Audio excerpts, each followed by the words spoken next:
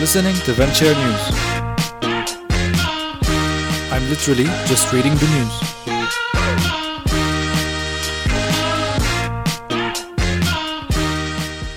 Merry Christmas and thank you for joining VentShare News. My name is Ray. I'm reading to you venture capital and tech startup news so that you don't have to. Commonwealth bonds are alive and well, especially when it comes to business. Montreal IT services provider CGI was the biggest winner of UK government-issued contracts in 2017 by a long shot, according to research firm Tussle.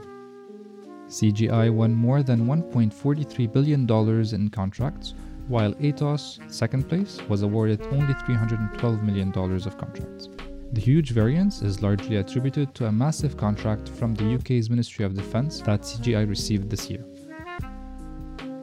Next, we move to Barakat's SaaS Weekly, a weekly newsletter covering major SaaS news from Canada and around the globe.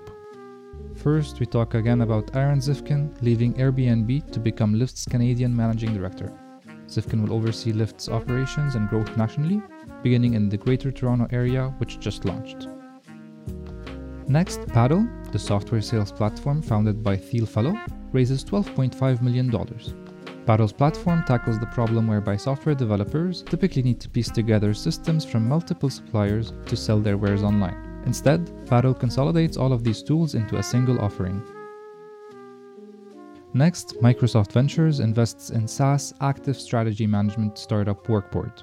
Workboard helps companies see through their strategic plans by using analytics and artificial intelligence on a cloud-based platform called Active Strategy Management. It works across mobile apps and features a Slack bot. Predictive marketing startup LeadSpace raises $21 million. LeadSpace develops and sells a service that helps businesses generate new leads and optimize business-facing marketing efforts. It lists Microsoft, Marketo, HP Enterprise, and Brocade as customers. That was it for the SaaS Weekly. Next, moving to a very interesting PwC report. While sectors like AI and mobile startups often get a lot of attention, Canada's health tech sector could be primed for healthy growth over the next year.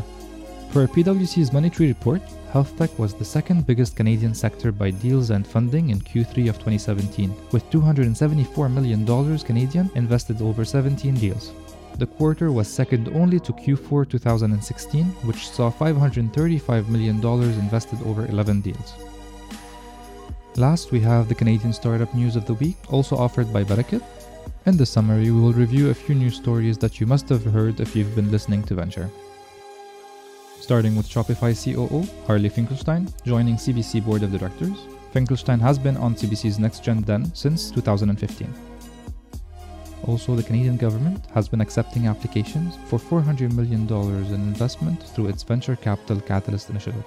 Through VCCI, the government hopes to inject around $1.5 billion into Canada's VC ecosystem. And then last, some startup milestones. FindBob raises $1.6 million to help insurance firms find their next generation of talent. Vancouver-based ACL announces $50 million of strategic investment from Norwest. And Finances receives investment from Goldman Sachs to acquire home improvement software company Centa. That's it for VentShare's recap today. Thank you very much for listening. I hope you're enjoying your vacations and have a nice time. You can follow us on Facebook, Twitter, and Tumblr, and you can listen to us on iTunes, Google Play Services, SoundCloud, or any other podcast service.